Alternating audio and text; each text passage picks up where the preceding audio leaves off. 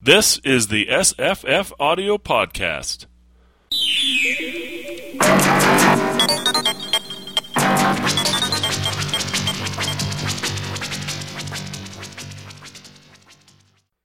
Hi, I'm Jesse. Hi, I'm Paul. Hello, I'm Marissa. Hi, I'm Misa. And we're going to talk about Friday, a 1982 science fiction novel by Robert A. Heinlein. I was mentioning to somebody on Twitter this week that this is maybe the last readable Heinlein novel. It's one of his last novels anyways, I think. But it's... I'm going to get a cramp or some sort of damage in my neck from all the head shaking I was doing. Yeah. So many scenes where I'm like, no. Yeah, I think this has to be one of the most awkward books I've ever read.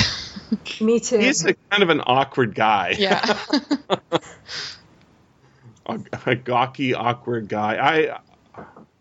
I seriously think that if he was still alive today, he would be definitely up for some transgender stuff. Uh-huh. Yeah? I do. In that article, I tweeted you guys. I don't know if everybody got a chance to see it this morning. The New York Times article. Yeah. There was another mention of something that I had forgotten. So I actually wanted us for a long time to do not time enough for love. No. I Will Fear No Evil, which is a little earlier than this. And it's about an old man who gets in a car accident he's dying or something. And his secretary gets in a car accident where it just happens to damage her brain. And so... damage her body, not her brain. No, it damages her brain because... Oh, that's right, damages her brain, right. So he puts the brain... They literally take his brain and put it in her body. Oh. and so he's an old man in a young woman's body. And at the end of the novel, he's a heterosexual woman. Wow. Which is pretty funny because he was a heterosexual man at the beginning of the novel. Huh. And Wait, who wrote this one, sorry? That's Heinlein. Oh, that's Heinlein as well. 71, I think. Yeah, it's in the 70s, and it's also readable, I think. And I don't think it's as beloved. I think a lot of people like Friday, and there are reasons to like it, but I think there's also a lot of reasons to shake your head at it. But this is not his only book where he does that. So there was a movie I think last year or the year before, called Predestination. Yeah. Is that what it's called? That's based on a Heinlein story called All You Zombies, which is about a guy who gives birth to himself after having a sex change and time travel. Basically, he's the only real thing in the universe because he creates himself. Everything else is really a solipsistic kind of construct around him. What's it called? I think I read it. The short story's called All You Zombies, yeah. Yeah, okay. I know where I came from, but where did All You Zombies come from? Yeah. That's the line in the story. Yeah, it's a pretty cute little time travel. I mean, he's good at time travel anyways, but the important part is there's another example of a character doing a sex change. Here, it isn't so much a sex change as it is the main character telling the story is Heinlein as a woman. Andrew Libby in his future history novels, eventually in one of the later Heinleins, I think it's Cat Who Walks Through Walls, undergoes a sex change and becomes Elizabeth. So, right. It's again not the only book where this happens. I also wanted to point out to that article that reminded me that in one of his best novels, Heinlein's best novels, Moon is a Harsh Mistress, the main character arguably is Mike, the computer. Yeah. Who, when talking to females, is not Mike. He's Michelle. Oh, yeah. Oh, yeah, I forgot that. Yeah, I had completely forgotten that. And he has another one, Podkane of Mars, is a female character. And that article I tweeted you guys is a very good analysis of why Heinlein isn't... he's kind of like the man who really believes in women in science fiction. And yet in reading this one, oh my God, so many times I'm like, I cannot believe this. And I think when I read this book, probably 1991, is spring of 1991, I believe I was doing the same thing. I'd been doing that forever with Heinlein. You shake your head a bit. So was this everyone's... had anyone else read it before as well, or? Yeah, I read it back in the 80s. No, I had never read it. Okay, yeah, I was curious about that. So for you guys that read it before, was it a different experience? Yes. It was. It was a little bit, but not the. He's. I don't know. I think it's not even about the rape stuff. I mean, that's there for sure. But he does that in every book in a certain sense. He has these characters who just defy human emotion and human reality, and they're just like, they're aliens, basically, because they don't deal with reality in the way that anybody I've met ever has. Right. The novel tries to suggest that. Well, I mean, Friday is made of human DNA. She was born and raised for most of the time in a crash. In very many sense, of course, her reactions aren't human. And the novel kind of tries to show, that's why she acts the way she is, because she may have human DNA, but she isn't human, but she wants to be human. It's the Pinocchio story in very real sense. But I don't think Heinlein quite carries off. And not to mention, it's just like to go there. It's like, I'm okay from all the raping and crap that happened to me when I was under captivity. Really, it feels really, really weird now. When I first read this back in the day, I mostly focused on the world building because and I kind of like elided over the more questionable aspects. And this time, the questionable aspects hit me with the head by a 2x4. Like, oh crap, you can't be serious. And I didn't quite remember that being that much sex in this book. Yeah. Wow. Yeah. I apparently not just sex, but odd sex. Yeah. Yeah. Odd sex. Say that again, Marissa.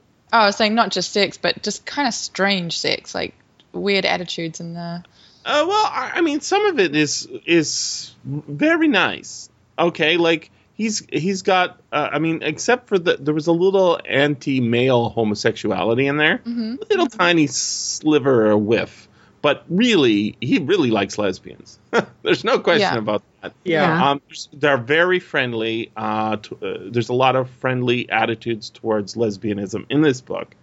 And there's no suggestion of any male homosexuality at all, as far. No. There's she said she got a whiff of a couple of guys. But no, so it's we won't see any of that sex on screen. I mean, that's right. Yeah, I mean, it's never suggested, like, say, Ian and Freddie ever get it on. No. Well, they would have, had there not been that whole Red Tuesday, whatever it was. They were all in the bed. They were all four in the big bed. So Red Thursday, Red Thursday, yeah. Yeah, and I think the weird sex part that I mean is more just... I get that she was an artificial person, but it often felt like all the other humans were as well. Like there was no like talking or connection or foreplay. They just all walk up to each other and they're like, "Hey, let's have sex!" Like immediately. It's so true, and I mean ultimately, this is a book that has a rape at the beginning, and then at the end, she's married to her rapist. Yep.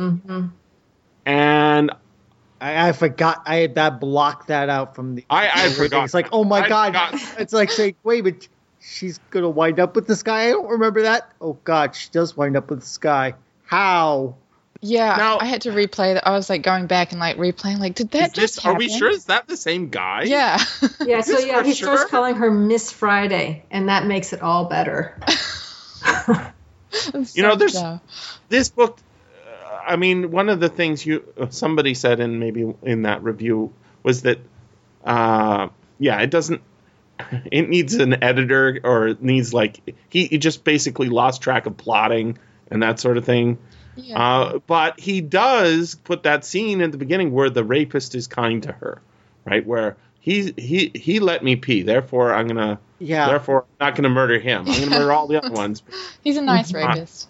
And that's the thing is ultimately, I spent a lot of time thinking. I remember he was weird at the time. He was always weird, Heinlein, but he was particularly weird in his sort of later years. The sex stuff was a bit more out in the open in his teen books. There's one set on Mars where everybody lives in a dome, and when they go outside, they wear suits and never take them off. But indoors, everybody's naked all the time. In the family, and then it was okay. He sort of kept it limited, right, a little bit. For some reason, they kept the domes really hot inside. That's why they had to be naked. Okay, it makes sense. It's a juvenile book. It's okay. There's no sex going. But as soon as he gets out of that and he starts doing Stranger in a Strange Land, everything's off. All bets are off and everything goes crazy. But in reading it this time, I was thinking rape is really terrible. It's really, really terrible. But what do you do about it, right? We throw people in prison. That seems reasonable to me. As a punishment / deterrent, that sounds reasonable. Do we execute them? That seems really harsh, but... Friday considers killing him. Right. So I spent a lot of time thinking about that while those horrible Heinlein thoughts are happening on the page. I don't know what to think about other than he was a weird dude. Yeah. Well, I was wondering. I was thinking about her growing up in the creche, and originally didn't they say she had a lot of doxy training? Yep. Yes. So presumably, possibly these people that are, and I also, to come back to it later, I have a problem with artificial person here. I think she's more of an enhanced person. Yeah. But so if they're being bred for strength and fitness and better everything, maybe this increased sexuality is being bred into them if they're being bred as partly sex comfort toys. People. Yeah. And so maybe that's how I'm not agreeing with it, but maybe that's how he's justifying this whole rape thing. Because later on, she says, when she's talking about Ian, she says, there was no slightest attempt to seduce me, even though I had already raped symbolically my host the night before. Right. That's how she's using the word herself. Mm-hmm. Yeah. Yeah. The novel doesn't explicitly say, "Oh yeah, since I was trained this way, I was bred this way, and therefore that's why the way I am." Because then at the end, we get the whole revelation of how basically Dr. Baldwin engineered her. Mm-hmm. Yeah, which makes the whole weirder.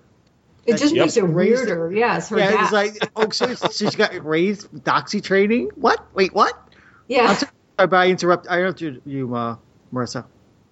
I thought that I feel like there was a line where she said somewhere specifically that she wasn't trained in that, but sometimes other artificial people. She had basics. She didn't have advanced, right? Oh, okay.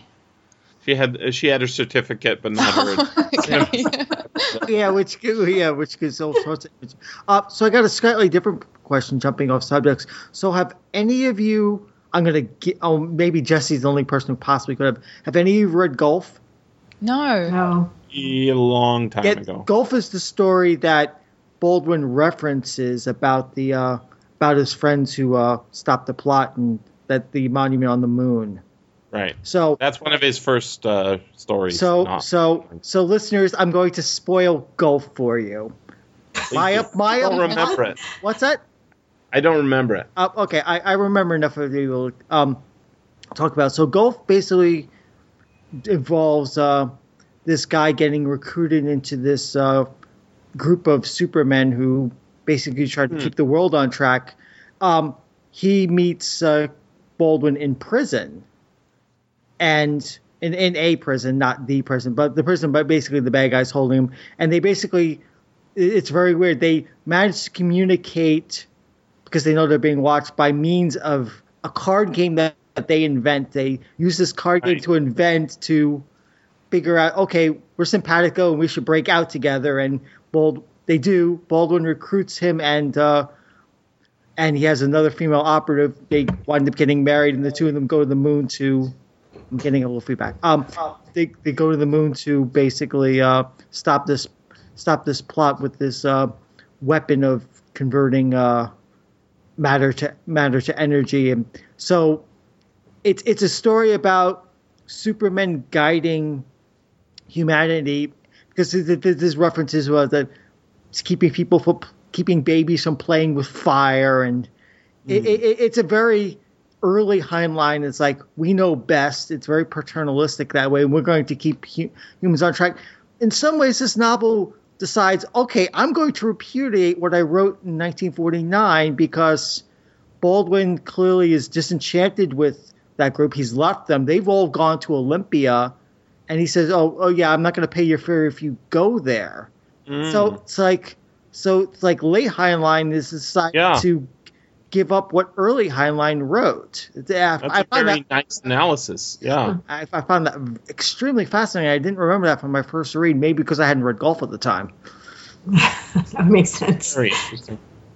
I read this first, like I said, in spring of 1991. Very distinctly, I remember, because whenever you're traveling, everything seems new and fresh, right? Mm-hmm. And you can also remember everything is like you open up a new journal and everything gets written down, as opposed to these days where every day blends into the next, right? Mm-hmm. So I was traveling around Europe at the time, and I actually bought it in a train station Friday with a big stack of other Heinlein novels. I got a lot of reading done while I was traveling, which was kind of sick, but that's sort of how I operate. In any case, that's what I remembered most about it. I remembered he had this sort of the typical weird sex stuff that Heinlein's always into. In Moonar's A Harsh Mistress, I guess that's not weird sex stuff. It's just weird in the social sense. Mm-hmm. The line marriages and the serial marriages and all that stuff. And the one that's in here, it's funny. She joins one prior to the novel start, and then leaves it, right, and then makes a new one. Almost immediately thereafter. Yeah, and she's really busy doing that the entire, when she's traveling around North America, when she goes to Winnipeg, right? That's what she finds there too. This is, it's like almost. I hesitate to speculate as to what Heinlein was actually doing, but it's almost like Heinlein went to a swingers party and said, "Let's do this all the time." Right. Oh. I don't think that'll work myself. I don't think that'll work, but I like it that in the same way that you read Philip K. Dick, it's like you're seeing a person's mind over time as you read their books. You understand the dude, and yeah, sometimes they're doing bad things, like the book we just finished, Marissa and Paul. We just did one where he's spending time with a 16-year-old that he shouldn't be. Yes. While his wife and kid are at home saying, "What the hell are you doing? Why are you bringing this girl home to us?" Like that sort of thing. I like that I can see inside of Heinlein's mind, and when he does this basically plotless, meandering travelogue, travelogue that's also we find out near the end a memoir, which he's done before. He's clever. He's a clever writer in certain respects. He drops hints to that throughout the book. So many coincidences in here. Yeah. It's like. Marissa, if you were editing this, you would just have to throw up your hands. Oh yeah, no? Some of those are driving me crazy. Like, oh my god! And then they just happen to blah blah, and I was like, really? That just happened to happen? The whole thing is driven by coincidence. It was just strung together, one to the next to go from like set piece to set piece. Really, I was surprised that AP guy she met in Bellingham or whatever that she got a note from and felt really bad and cried about, didn't show up at the end, because I was thinking he's got to be on that boat. I thought for a second when we meet the guy in on the ship, I thought that was him. It's like, oh no, it's the rapist. Oh crap. Yeah. Because she smelled it. I was like, oh, I was like, oh, it's the guy. Oh, it's the guy from Bellingham. Like, oh no, it's the rapist that happens to show. Right. Oh crap. Yeah, he's the only guy that never comes back. Mm-hmm. I think about it. The guy in Bellingham is, but we touch on him once and never again, because we get another touch. Chekhov's gun. Mm-hmm. He is one of the many Chekhov's guns that are seated in the story. He turns out to be a red herring. Mm-hmm. All the other guns go off at the most convenient times. And does anyone know? I read somewhere that this was first serialized for Playboy, which that would make so much sense. Yeah, I didn't double check it, but I was like, oh, that explains a lot. No, it's not. As far as I can tell, there's no serialization. It should have been. Yeah. It's possible that something else by him was serialized for Playboy, because he does have a lot of sex stuff. Maybe that's I Will Fear No Evil. Yeah, or maybe he wrote it with that in mind or something. Yeah, it feels like that because it's so episodic, and it has a lot of sex in it, just for almost sex sake. Uh-huh. Sex sake. It's hard to say. But I'll tell you what's different. Paul, you asked earlier on. Somebody asked earlier on, and Paul replied how he felt it was different today. Mm-hmm. I'll tell you what was different today. When I read this in 1991, there was no World Wide Web. Oh my God, he's got the World Wide Web in here pretty damn well, don't you think? Except for the fact that there's no ads, no Wikipedia wars. I mean, all the information you can get is accurate. He's got the web from 1997. Before a lot of loaded crap on there. There's no spyware. There's not a lot of there's no Twitter flame wars. I mean that's actually something that is covered by Orson Scott Card, right? Yes. That's what his whole Ender's Game has, this amazing part that's basically forums from the 90s, if you guys remember forums. Yeah, and Werner Vinge does the same thing in A Fire Upon the Deep. Oh, is that right? I did not know that. Yeah, I mean his method of interstellar communication in that book is basically Usenet forums and threads. Yeah. So just the fact that Friday spends time in front of the computer and reading books from all the great libraries, all scanned online, which is true now. Hathi Trust is something I spend a lot of time on, and it's not 100% accessible. And the way Heinlein's internet works is kind of wrong. Well, he has terminals rather than personal computers. Everyone's because they talk about well, if I'm on a terminal, won't that screw up your other stuff? She says at one point to Ian. So it's very much a terminal based computer network rather than individual computers. But there's other things too. I think I tweeted you guys really early when I started reading it. Kittens. Kittens are a big thing. Yeah. I don't know. Heinlein likes his cat. Always been a big thing. Yeah, Heinlein likes his cat. So cats and the care and Friday worrying about cats. Yeah, that's definitely the author shining through. There was also, besides kittens, there was. It wasn't on my list, but did you notice how many breakfasts there were in this novel? So many descriptions of eating and food, yeah. I was like, damn, this sounds good. Yeah, I felt like I was an Ellie Motzit novel. I was hungry the whole time I was reading all that stuff. And I can explain why that is, by the way. I've read enough Heinlein to know the answer to that. Oh. But there was another one besides kittens. Kittens, weird sex. And there was another one that's... Oh, Triggered. Do you remember Triggered? She kept saying that triggered me. Yeah. Yeah. That's trigger warnings. Yeah, it is a little triggering. So there's a whole bunch of raft of little things, but Ultimately, I can explain this entire book. Just say it. Jesse, explain this book to me. Jesse, explain this book. Okay. So one of the things that happens is he travels all over North America. Oh, sorry. She travels all over North America. She travels to Canada, California, Las Vegas, also New Zealand. I think she talks about going to Australia, never does. She phones Australia. Credit cards. That was the other thing on the list, right? I mean, has there ever been a science fiction novel that talked more about credit cards? No, what's in your wallet? One of the things that happens right at the beginning is she kills a guy and then takes his Diners Club card. And then she gets a bank draft or something from her lottery win. And then gets another gold card or something, right? All that stuff, all explainable.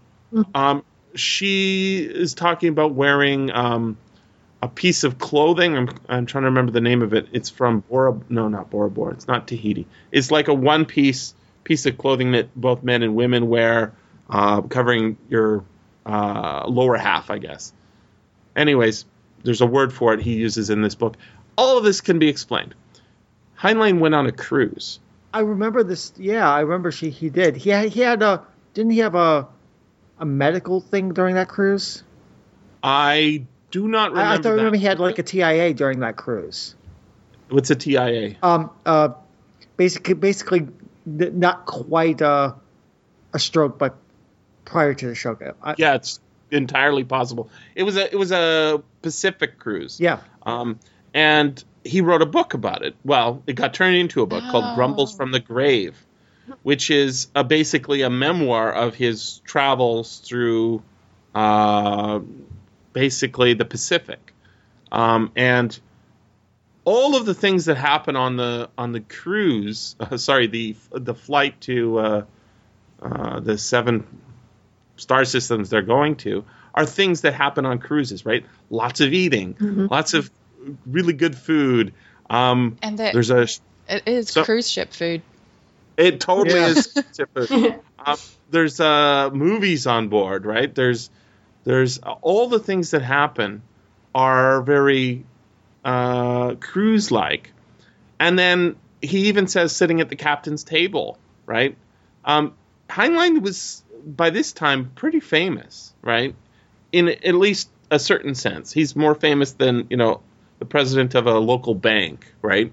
So if you're a famous or semi-famous dude, after being on TV for, the Apollo moon landing, you're going to be kind of respected. This is him being respected and being rich in a certain sense and getting that opportunity to sort of go places that if he had been before, he didn't get to go in luxury. He went, as a regular ship sailor or officer. And then all that stuff about touring the United States, going into these weird little places like California where everything's different, right? And the government's crazy and they have different. That's all just him touring the United States, and this is like a travel log as a novel. It really felt like that. Yeah. So I think that pretty much explains it all. I remember one other thing from that Grumbles from the Grave, and I believe it's in this book, if I'm recalling correctly. Long Pig. I believe she mentions it, or somebody mentions it. Long Pig is, of course, human meat. Oh, God. Long Pig? The Long Pig, yes. I just want to mention one thing about the stroke again, because I found a reference to it. At the end of 1977, exhausted by the ongoing episode of the blood drives, Robert and Ginny took a vacation to the South Pacific. Early in 1978, they were walking on a beach in Tahiti when he had a transient ischemic attack, a brief blockage of blood to his brain. It can be this precursor to a cerebral stroke. So, yeah, I was right. Yeah. Well, if your analogy is correct, do you think that means that he did not feel like she's going as a rich bitch, but she's not really? And Rich Slitch. I keep correcting you. Slitch. Oh, my God. but she doesn't feel like but she's not, and she's always talking about how she's really not this person. So he's this famous author sitting at the captain's table. I'm just playing psychoanalyst here. Did he perhaps not feel like really like sort of like an imposter like her then? Yeah, I think so. Yeah, I think you have a point there. I think so. He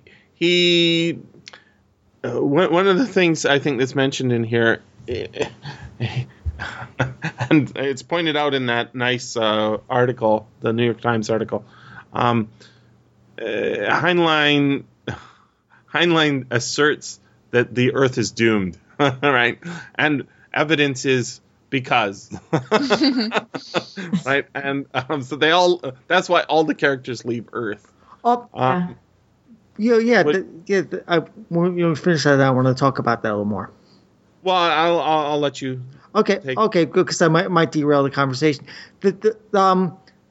Heinlein apparently, especially in these later novels, seems to be really obsessed with, I guess in the early ones, with the whole idea of the frontier and going to the frontier. There in Time Enough for Love, which I do not recommend we do for the podcast. Just go in there right now. Right now, let us not do that. There's a whole section where he's on an alien planet, and they decide, for reasons I cannot fathom, we're going to pioneer style go over across the mountains and settle there, making you ask questions of why would you do it that way? Why would you just send stuff over by a spaceship? Because you have an advanced society with lots of room, and say, well, we're going to act like pioneers and go across pioneer style to pioneer this whole new section of the continent. It's like, wait, why?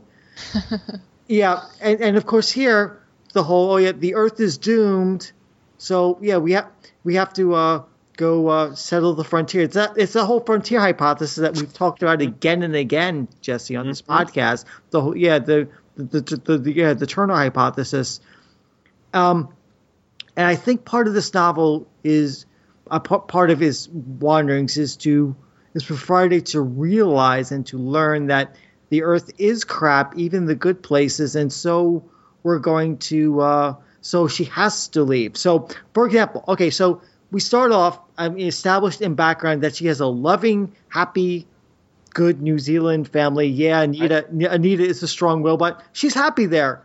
Until, of course, it turns out that her family are all horribly racist.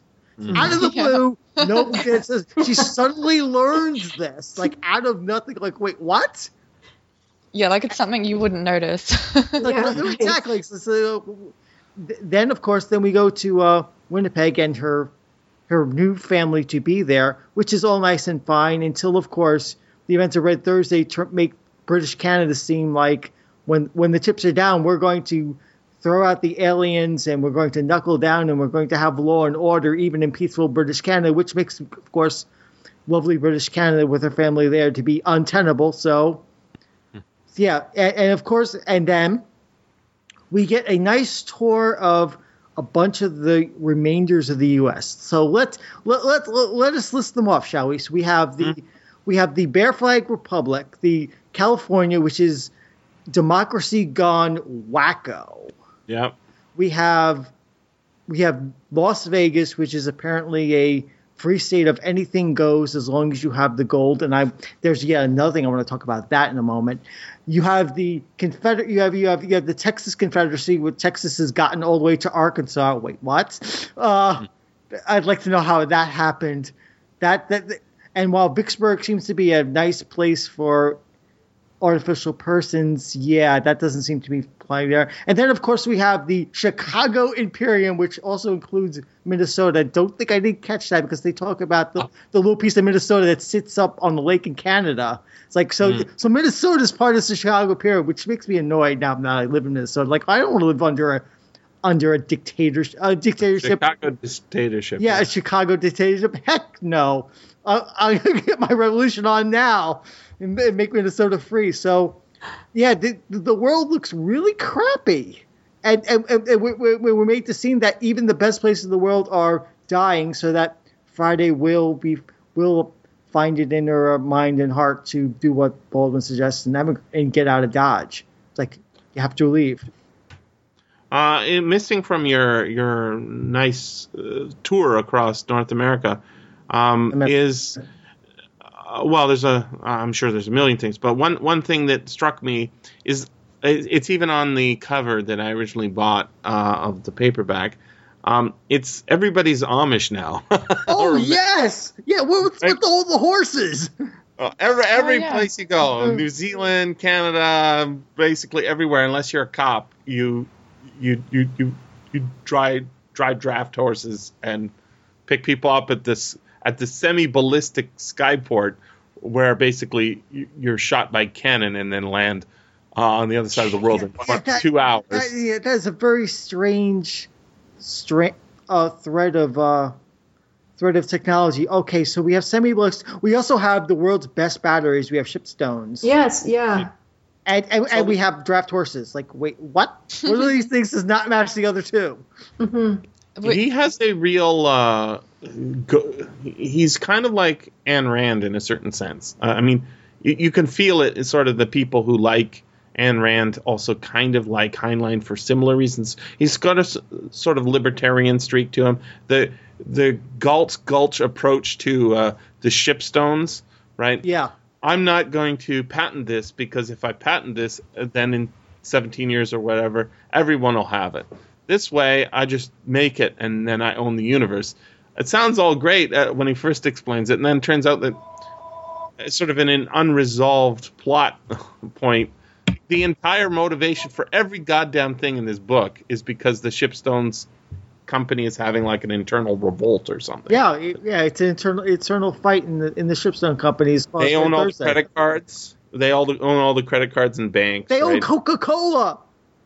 They own the ship they're on at the end. They own pretty much everything. And this is a good thing? Well, at first he seems to sort of argue that way. And that's the thing about Heinlein is, people will say, look, Heinlein's a really smart guy. He argues in favor of it. And sometimes he's arguing in favor of it. And sometimes I think he's doing the opposite. He's making an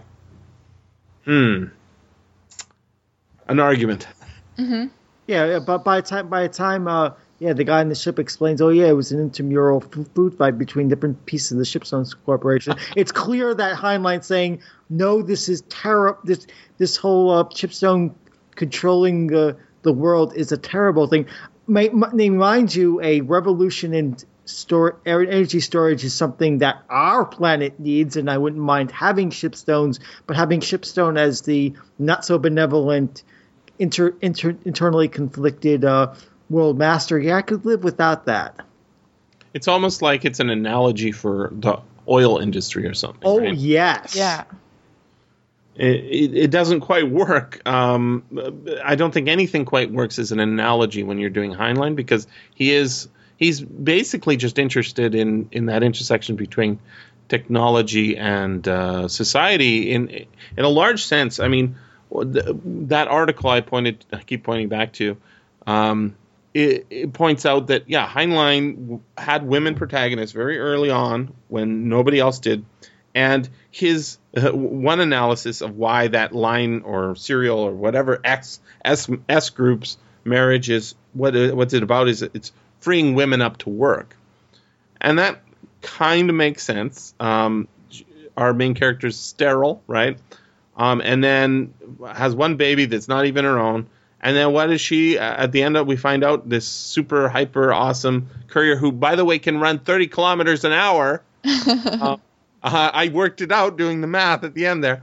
And, can break people's arms or whatever with a twist of her finger. She's a housewife. Yeah. All she wants to do is roll around on the floor with babies and kittens. And that's not the second time. That's not the second time that happens throughout this novel. Mm-hmm. It's the manyth time, because first of all, that's what she does whenever she's on vacation from her courier job at the beginning. Mm-hmm. Then she settles down with Goldie as kind of a lesbian couple in Las Vegas. And she calls it like a honeymoon house or something like that. Yeah. And she's Goldie's, housewife. Mm-hmm. So he's got this huge tension between women work at home and they do the housewife, and that's really awesome. And I want to be a woman, and I want to be a housewife. Oh, but I also want to be a world-traveling man who has all sorts of expertise, and right. So all those contradictions are inside of Heinlein, and they come out at various points on the page. So I don't know what to make of this guy other than he's very interesting. Yeah. And when he talks about stuff like why is he sterile and why is there only that one birth thing? Well, one thing to know about Heinlein, he had a couple of marriages. His first one didn't last very long. His second one lasted a long time, and neither of them produced any children. Yeah. Apparently, that was a big issue for him. He wanted kids, or his wife wanted kids. No kids were produced. What's he produced instead? Lots of books about people wanting lots of kids and kittens to roll around with and change diapers. Oh, wow. It's kind of sad. Uh-huh. Oh, right. What you know or what you want, I guess. Yeah. One thing this novel I mentioned before reminded me of was the fact that Heinlein was a gold bug. Yes, because he was obsessed with gold as a stable currency. Gold is the best currency. I didn't realize this.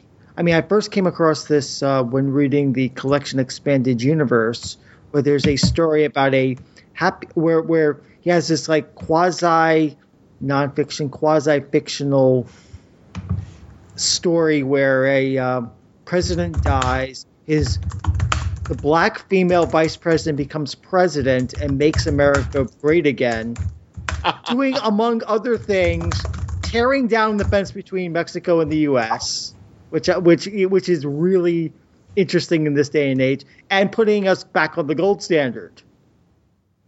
There's a whole bunch of other things that happen in this little fictional story. It's in its collection, and then I was reminded because Friday seems obsessed with getting paid to gold in this book. Oh, that's right. Heinlein is a gold bug. I forgot. I remember that, but I forgot it. Now it's back again. It's like gold is gold. Gold is not anything more special than. Well, you're right, Paul. Gold is the gold bug thing. I mean, it's still in society today. What's that? The guy who used to be on Fox News. He's always promoting gold. He's got his own show now. Old channel.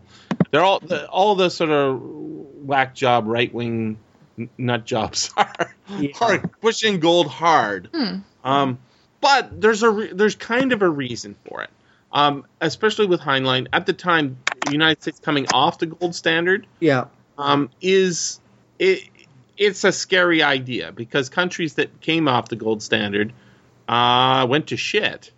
And that's kind of his thesis for why Earth is going bad, not because of the gold standard. But this is a point I was going to make a while ago, is the worst thing in the world you can do if you're a Heinlein character is be impolite.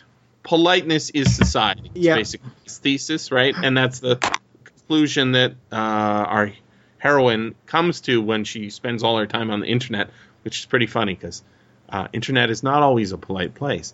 Well, in Heinlein's world, there are no flame wars in internet. It's a nice peaceful place where you get information and books. And did you notice the tension between paper books and real books? Yeah, which was not really relevant to this day and age. It was kind of ridiculous, but I mean, he's doing pretty good for a guy who didn't. I mean, he had the internet, I guess. The internet existed, but he did not have the web, and that's what he was describing mostly. Is basically access to basically Google's image scans of every book in every library around the world, and that is the other thing that was crazy about that his version of the internet is nobody knew about it, right?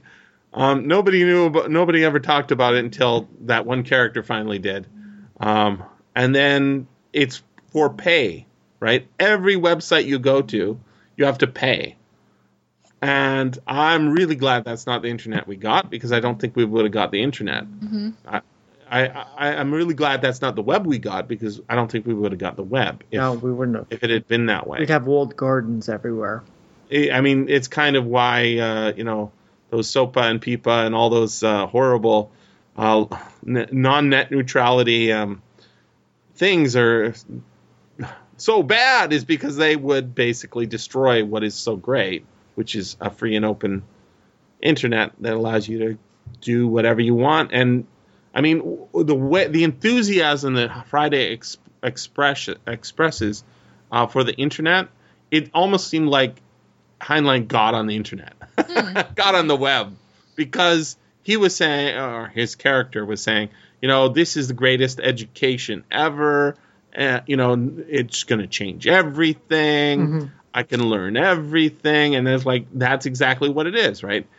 You have no excuse today for not knowing everything. That's my interpretation. That's a lot of things to know, Jesse.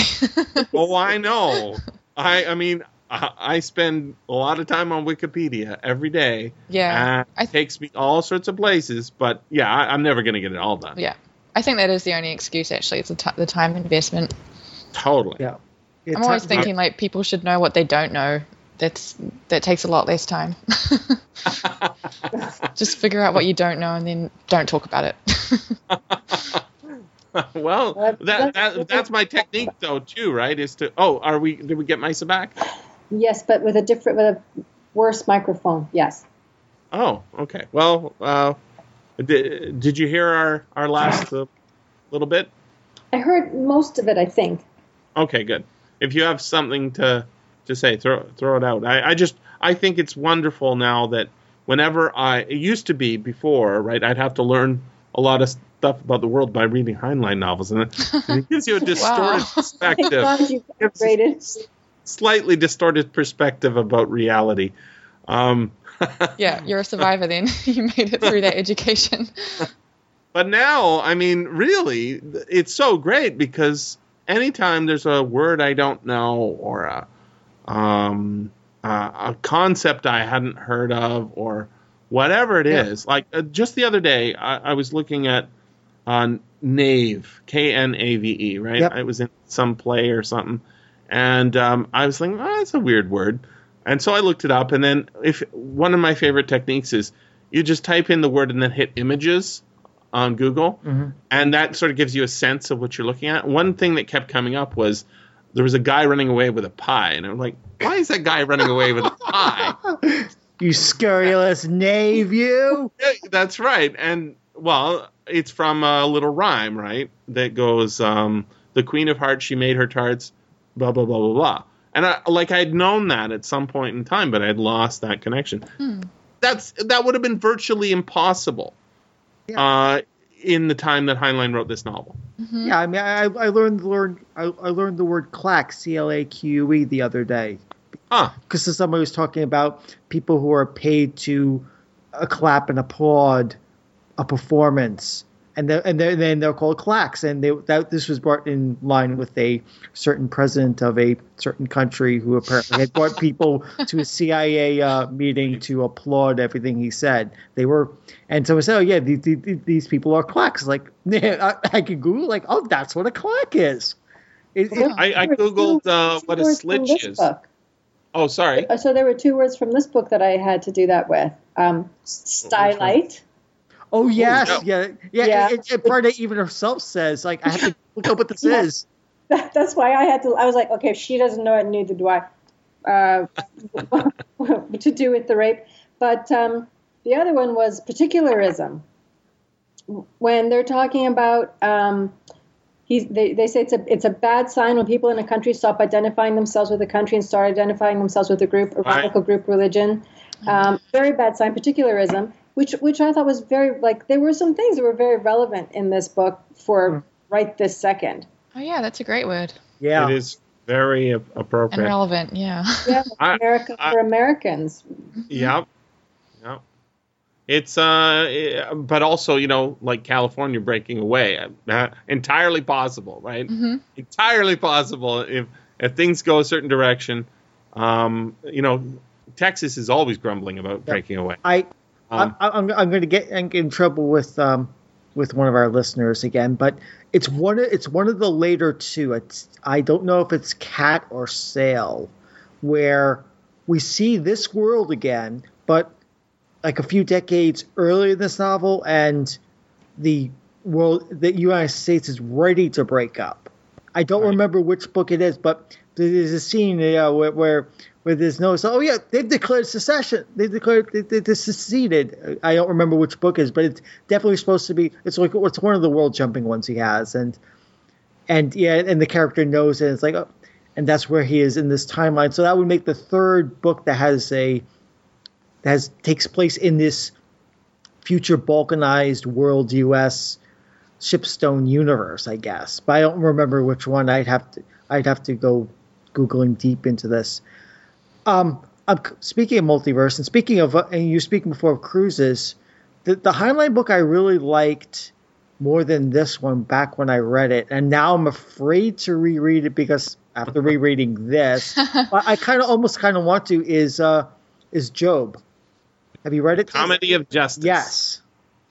Yeah, I do think I read it. I think I read everything Heinlein ever put to pencil, but I don't remember it that well. I kind of like, maybe I should reread this. Like, maybe I shouldn't, and have my happy memories of the book because I remember liking it. I have a feeling it's not one of his greatest. Yeah, I'm feeling the Suck Fairy would hit me hard if I tried to reread it, and maybe I shouldn't.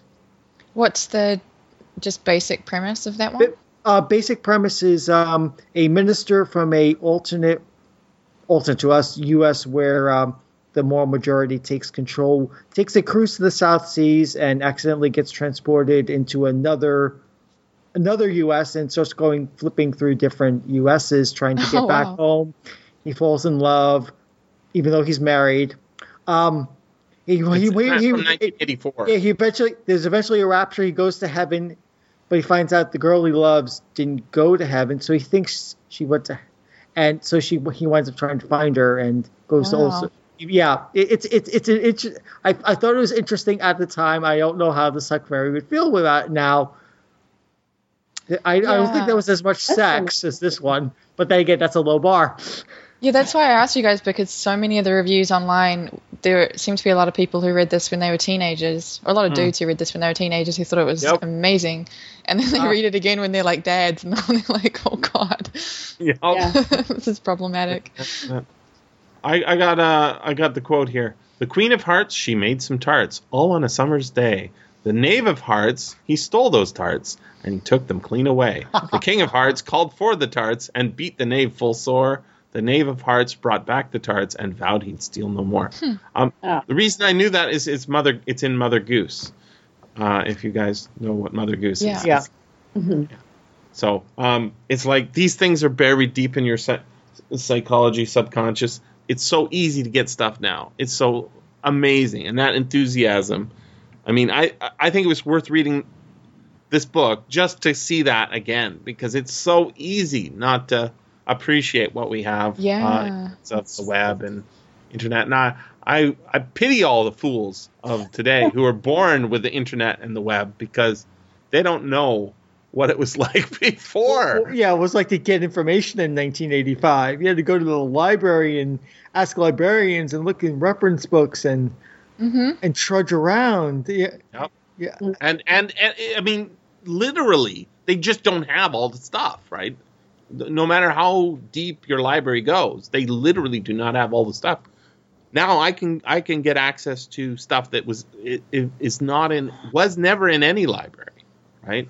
It's amazing. That's the depths that are out there. I mean, we've been talking, Marissa, Jesse, and I, about in the course of Philip K. Dick novels, all the weird stuff he finds and puts in his novels, because he read about it. It's like he didn't even have the web and only got this tiny keyhole look at the vast world of information out there. And imagine what he had if he had the web at his disposal. It would have been amazing. Yeah. There is a novel that I fondly remember, like Paul did, of Heinlein's, that I don't think I would recommend anybody read, but I kind of want to anyways. Which one, Jesse? The Number of the Beast. Oh, God. Yeah. Published in 1980. I'm thinking, no, Jesse. No, why? Tell us what it is. It's just so off the rails. It's if you think this one's off the rails, that one's even worse.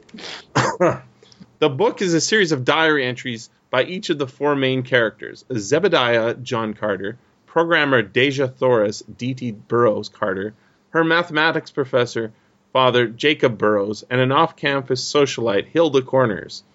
The names Deja Thoris, Burroughs, and Carter are overt references to John Carter and Deja Thoris, the protagonists of the Barsoom novels by Edgar Rice Burroughs. The four travel in Zebediah's modified air car, Gay Deceiver, that's the name of their air car, which is equipped with the professor's Continua device and armed by the Australian Defence Force. The Continua device was built by Professor Burroughs while he was formulating his theories on n-dimensional non-Euclidean geometry. The geometry of the novel's universe contains 6 dimensions: the 3 spatial dimensions known to the real world and 3 time dimensions. T, the real world's temporal dimensions, tau, and M, te. The Continua device can travel on all 6 axes. The Continua device allows travel in various fictional universes, such as the Land of Oz, as well as through time. An attempt to visit Barsoom takes them to an apparently different version of Mars, seemingly under the colonial rule of British and Russian empires. But near the end of the novel, Heinlein's recurring character, Lazarus Long, hints that they have traveled to Barsoom, and that its colonial status was an illusion imposed on them telepathically by adept Barsoomians. Wow. That's a very strange summary of I mean, it's all accurate, but yeah, that novel goes so off the rails so badly. It's really off the rails. Like, if you sat down and said, I'm going to publish this, you say, forget about that editing stuff, because there's no way to fix this. Huh. Is it an early or a late novel of his? It's 80. It's 80. Okay. So still recovering from the stroke. Yeah, it was a couple of years after that stroke, a couple of years before Friday, which is a couple of years before Job. So yeah. But then The Cat Who Walks Through Walls and To Sail Beyond the Sunset, those are the last two Heinlein novels, do use that device from The Number of the Beast and some of the characters, but yeah. He's kind of, that thing about incest that he always has, he kind of has that with his own stuff as well, right? Like, he can't help but reuse and mention characters from, a novella from 1949. Yeah. It's ridiculous. Yeah, in a certain sense. I appreciate callbacks, but it's almost like you're mining your own stuff just to keep going forward, and that would mean then I don't think there's anything in Job that actually mines something earlier. Probably does. Probably does. Haven't seen it. I haven't read it so long. I just didn't catch the reference. But after I Will Fear No Evil, I'm trying to think of another Heinlein novel that doesn't explicitly mine stuff. Remember, the Beast does. This does. They're all set in that fictional future history, right? That he came up with. So there's nothing that doesn't fit into it, actually, is the idea, right? But, yeah. Usually I enjoy that. Like, I quite like when authors kind of have a certain universe that they play in. And you notice that PKD does the opposite. He almost never goes back to the well. Yeah. He always reinvents everything. Yeah, because sometimes I'm trying to find the little patterns and stuff, and it's just futile. He'll use the names of things again, the wubs or whatever. Yeah, the wubs, the Conaps. Yeah, but that's not. They're not the same thing, right? It's not the same world. Like, I love how Cordwainer Smith does it. Oh, they're in Australia. Yeah. Yeah, I love reading the stories in that universe. They all. It's like having a series novel without being a series, right? Mm-hmm. Just all hangs together in a certain way. Yeah. But I think at some point somebody's hanging themselves in a closet. Honestly, they divide Heinlein up into the 3 stages, right? His early novels, his middle novels, and then his late novels. And everybody agrees his late novels are terrible. Yeah, I didn't realize that. That's really interesting. Me too. So he just changed his writing style in these 3 stages. It's kind of like he was successful.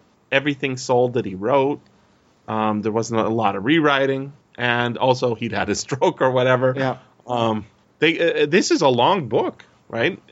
I don't know how long it was, but it took a long time to finish it. Yeah, I think it was like 16 hours on the audiobook. It was long. Pretty crazy long. Mm-hmm. Amongst these older things, the only other one I think that's readable is The Cat Who Walks Through Walls, which also is a callback to one of his first stories, or first novels anyways. Which one is that? Beyond This Horizon or something like that? No. That's Cat Who Walks Through Walls is basically a sequel to Number of the Beast. Oh, no, The Door into Summer. That's what it is.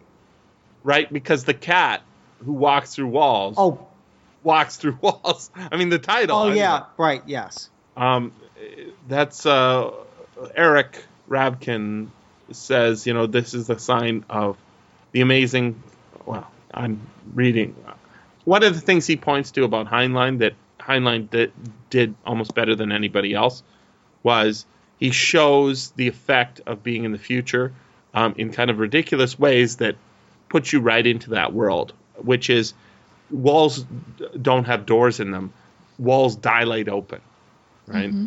And that's where that title comes, The Cat Who Walks Through Walls. It's introduced in the first page of The Door into Summer, a 1957 novel. That's right. And we've got this sort of the threads of women. I kind of want to be one. I also love them, and I want children. Those are all threads, and cats, right?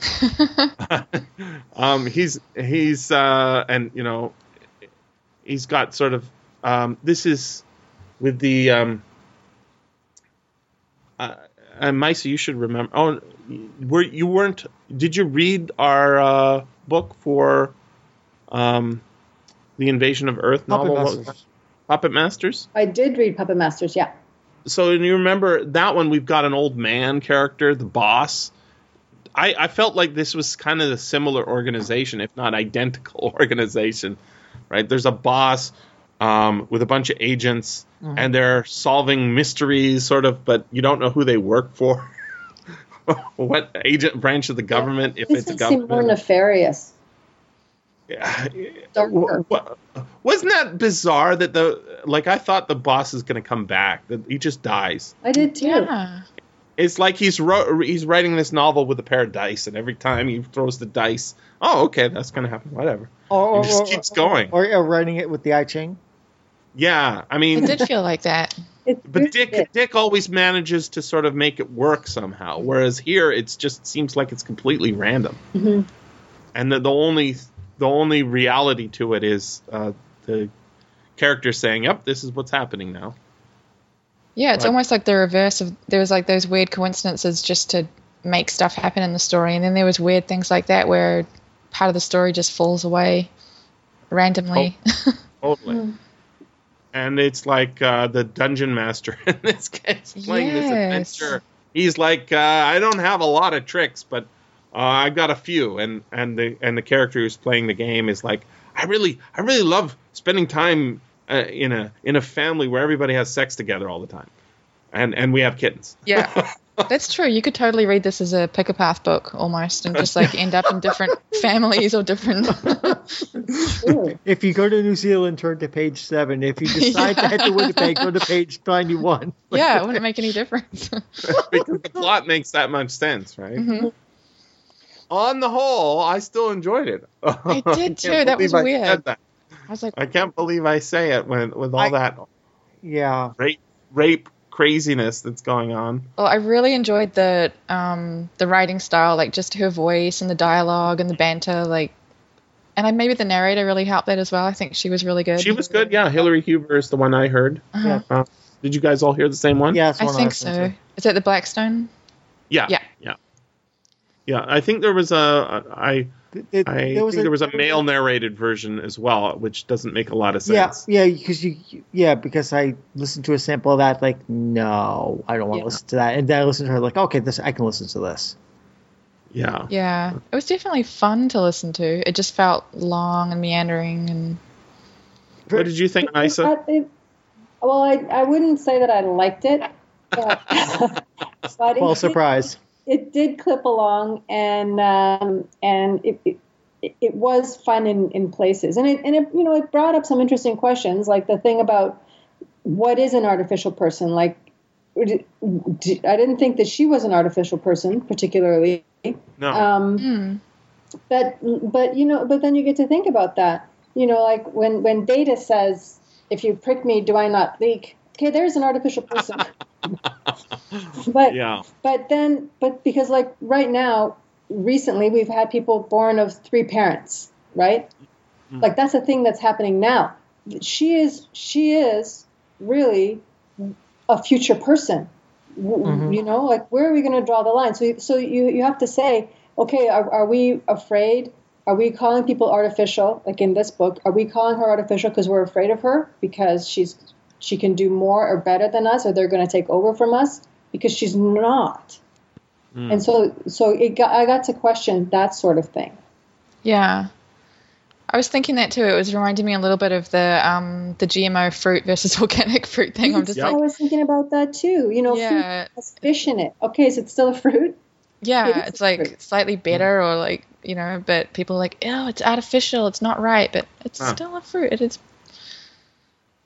Yeah, it's just as natural. People been fucking with fruit forever. There's no apples that aren't like the way apples work is they're always trying to. I know this because I read the internet. Apples are always trying to reproduce themselves by crossbreeding, right? Because they're do that? Like they're beings, they're right? Reaching over from each other's trees. I can be green like you, like that.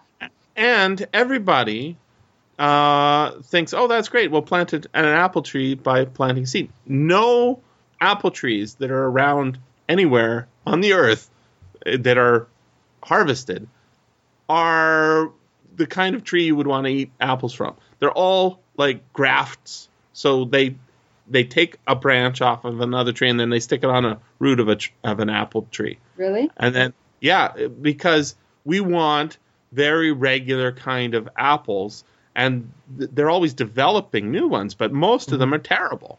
So we've been fucking with fruit forever. You know that bananas, you have to plant a new banana. Every banana tree dies. It makes a bunch of bananas, and that's the end for that tree. Huh. Or like corn. The original form of corn is like a couple inches long, little piece of grain. We've been breeding corn to be something edible. Actually, the Aztecs and Mayans were doing it a couple thousand years ago. So it's taken a long time to get to the corn that you see in the field today. You have finally pointed to the place where they've gone too far. Corn is in fucking everything. Well, corn syrup, yes. The United States is so heavily subsidized in corn that they have to say pure cane sugar on the outside of anything that doesn't have corn in it. They were doing some analysis of people's DNA, and they could track how much this, like your 80% corn. The corn. So we're children of the corn? That's right. Seriously. Did you notice as well in this book the enhanced dog that just casually walks through a scene talking? Yeah. Well, he's one of the few artifacts that we see, right? Yeah, we talk about them, but we don't see many of them. That dog is one of them. They talk about kobold miners and a couple other things, but we don't actually see them. Mm-hmm. I also wanted to point out that Charles Stross novel. Oh, Saturn's Children. Right. For anybody who hasn't read it, I've read it, and it is. It's actually I read it. I read this Friday 27 years ago, and I remembered it pretty well. I other than that she ends up with her rapist at the end. I remember that part exactly. And then I remembered it for reading Saturn's Children. But and I kind of enjoyed Saturn's Children as well. But in rereading this, I realized it was incredibly faithful to certain weird Heinlein things. Because one of the things that's going on in that book, that's really what's so cool about it, is it's a legit artificial person, right?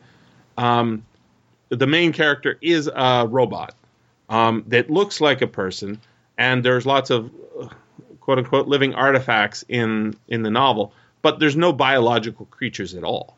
They're all right. It's all robots. Yeah, it's post-humanity, as I recall. Right, and that's kind of cool. And all the illegitimate worries that Friday has about, I'm an artificial person, I'm not worthy, I'm a slave. It's okay if you rape me or whatever it is. That's a great voice too. All of those insecurities are programmed into this robot main character. She was designed to be a sex slave robot, but there's no humans to have sex with. But the idea is that if at any time a human were to present themselves, she would treat that person as her Romeo, right? Her Juliet, and every possible devotion would be focused on that person as a built-in programming. And in a certain sense, it's kind of a romp novel, which doesn't make a lot of sense given that everybody's dead. But on the other hand, Strauss is kind of dealing with the same issue in a much more advanced way than Heinlein does, because Heinlein's, it's his first gloss. It's straight out of his subconscious and onto the page. Charles Strauss is not Heinlein, but he read Heinlein like everybody did and did something with it that is, it's not exactly a tribute, but it's maybe an homage within that thing, and it's kind of interesting. In addition, there is a short story I did on Reading Short and Deep by Brian Aldiss. Trying to remember the name of it. Who can replace a man? Who can replace a man? Yes, I remember that story. Oh God, yes, with the killer ending. Yes, Master, said the machines immediately. Right. So the premise of that is all the humans have died off because we've overexploited the earth and planted too much corn. No, corn is not figuring this novel, listeners. And the main character is a field minder. His job it is to plant corn or whatever. And he can't plant corn because there's no seed, because the seed bank hasn't been unlocked, because the unlocker robot didn't receive any orders. And it goes all up and down the line. And ultimately, the robots discover that there are no humans masters left. And they go out on a quest, and it's very poignant. And they're going to find a new land to live in. And then they come across a cave with a human still in it. And they're all sort of looming scarily above this human, as if just earlier in the story, a robot had squished another robot. They're just about to sort of bring down the hammer on this human, because they're so horrible, these humans. And the human says, "Bring me food." And then all the robots instantly go about obeying. Yep. Wow. What's this one called again? It's called Who Will Replace a Man? Oh, Who Can Replace a Man? Who Can Replace a Man? And it's public domain, available on the PDF page. So. Yeah, it's a great story. This theme also reminds me of Ian Tregillis's Alchemy Wars novels, where the first novel is the Mechanical, the second is The Rising, and the third, which came out a few months ago, is The Liberation, which is basically alternate history where in the 17th century the Dutch invent by alchemy mechanical warrior robots and decide to start conquering Europe. The plot revolves around Jax, who's a robot who decides, I don't want to do this. I want to be free. I don't want to be a slave. And it's basically his story trying to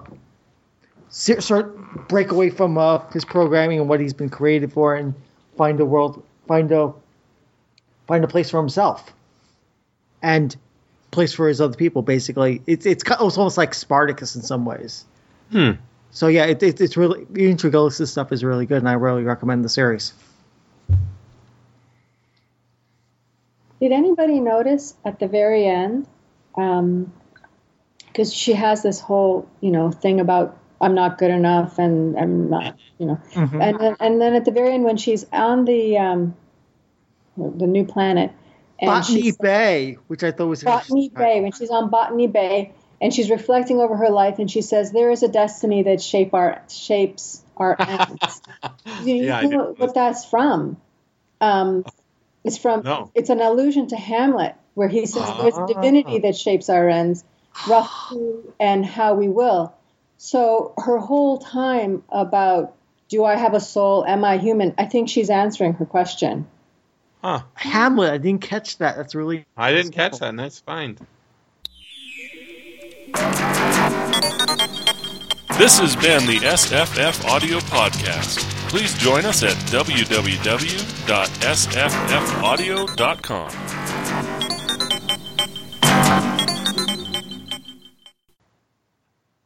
You guys got to check this out. It's awesome. I every once in a while I run out of audio dramas to listen to because I just listen to them over and over again right before I go to sleep. Mm-hmm. I'm sort of in a dearth right now, or no, maybe dearth means the opposite. I have to look it up. In any case, I don't have a lot of audio drama to listen to right now, so I sort of sitting in bed waiting for my mind to tell me of something I can look up on my phone, so I can get 3 seconds of audio drama before I fall asleep.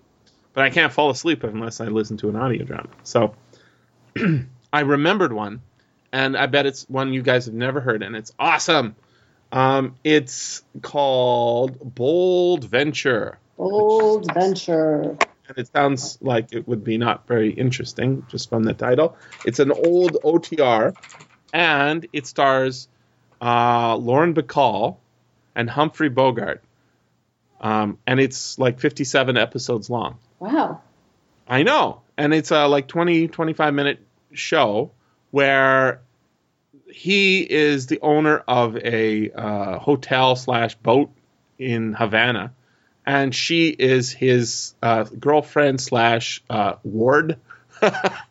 And they get into trouble. The plots are no great shakes. They're just sort of standard plots. But if you want to know why Humphrey Bogart and Lauren Bacall are movie stars, just listen to them talk back and forth, a little bit of banter. It's so good. Where did you get it? It's on archive.org. So just type in archive.org. Archive.org. Okay. And Bold Venture, and it'll come right up. Oh, yeah. So good. Thanks. Yeah. Thanks. Really good one. stuff. I've never heard of this. I know.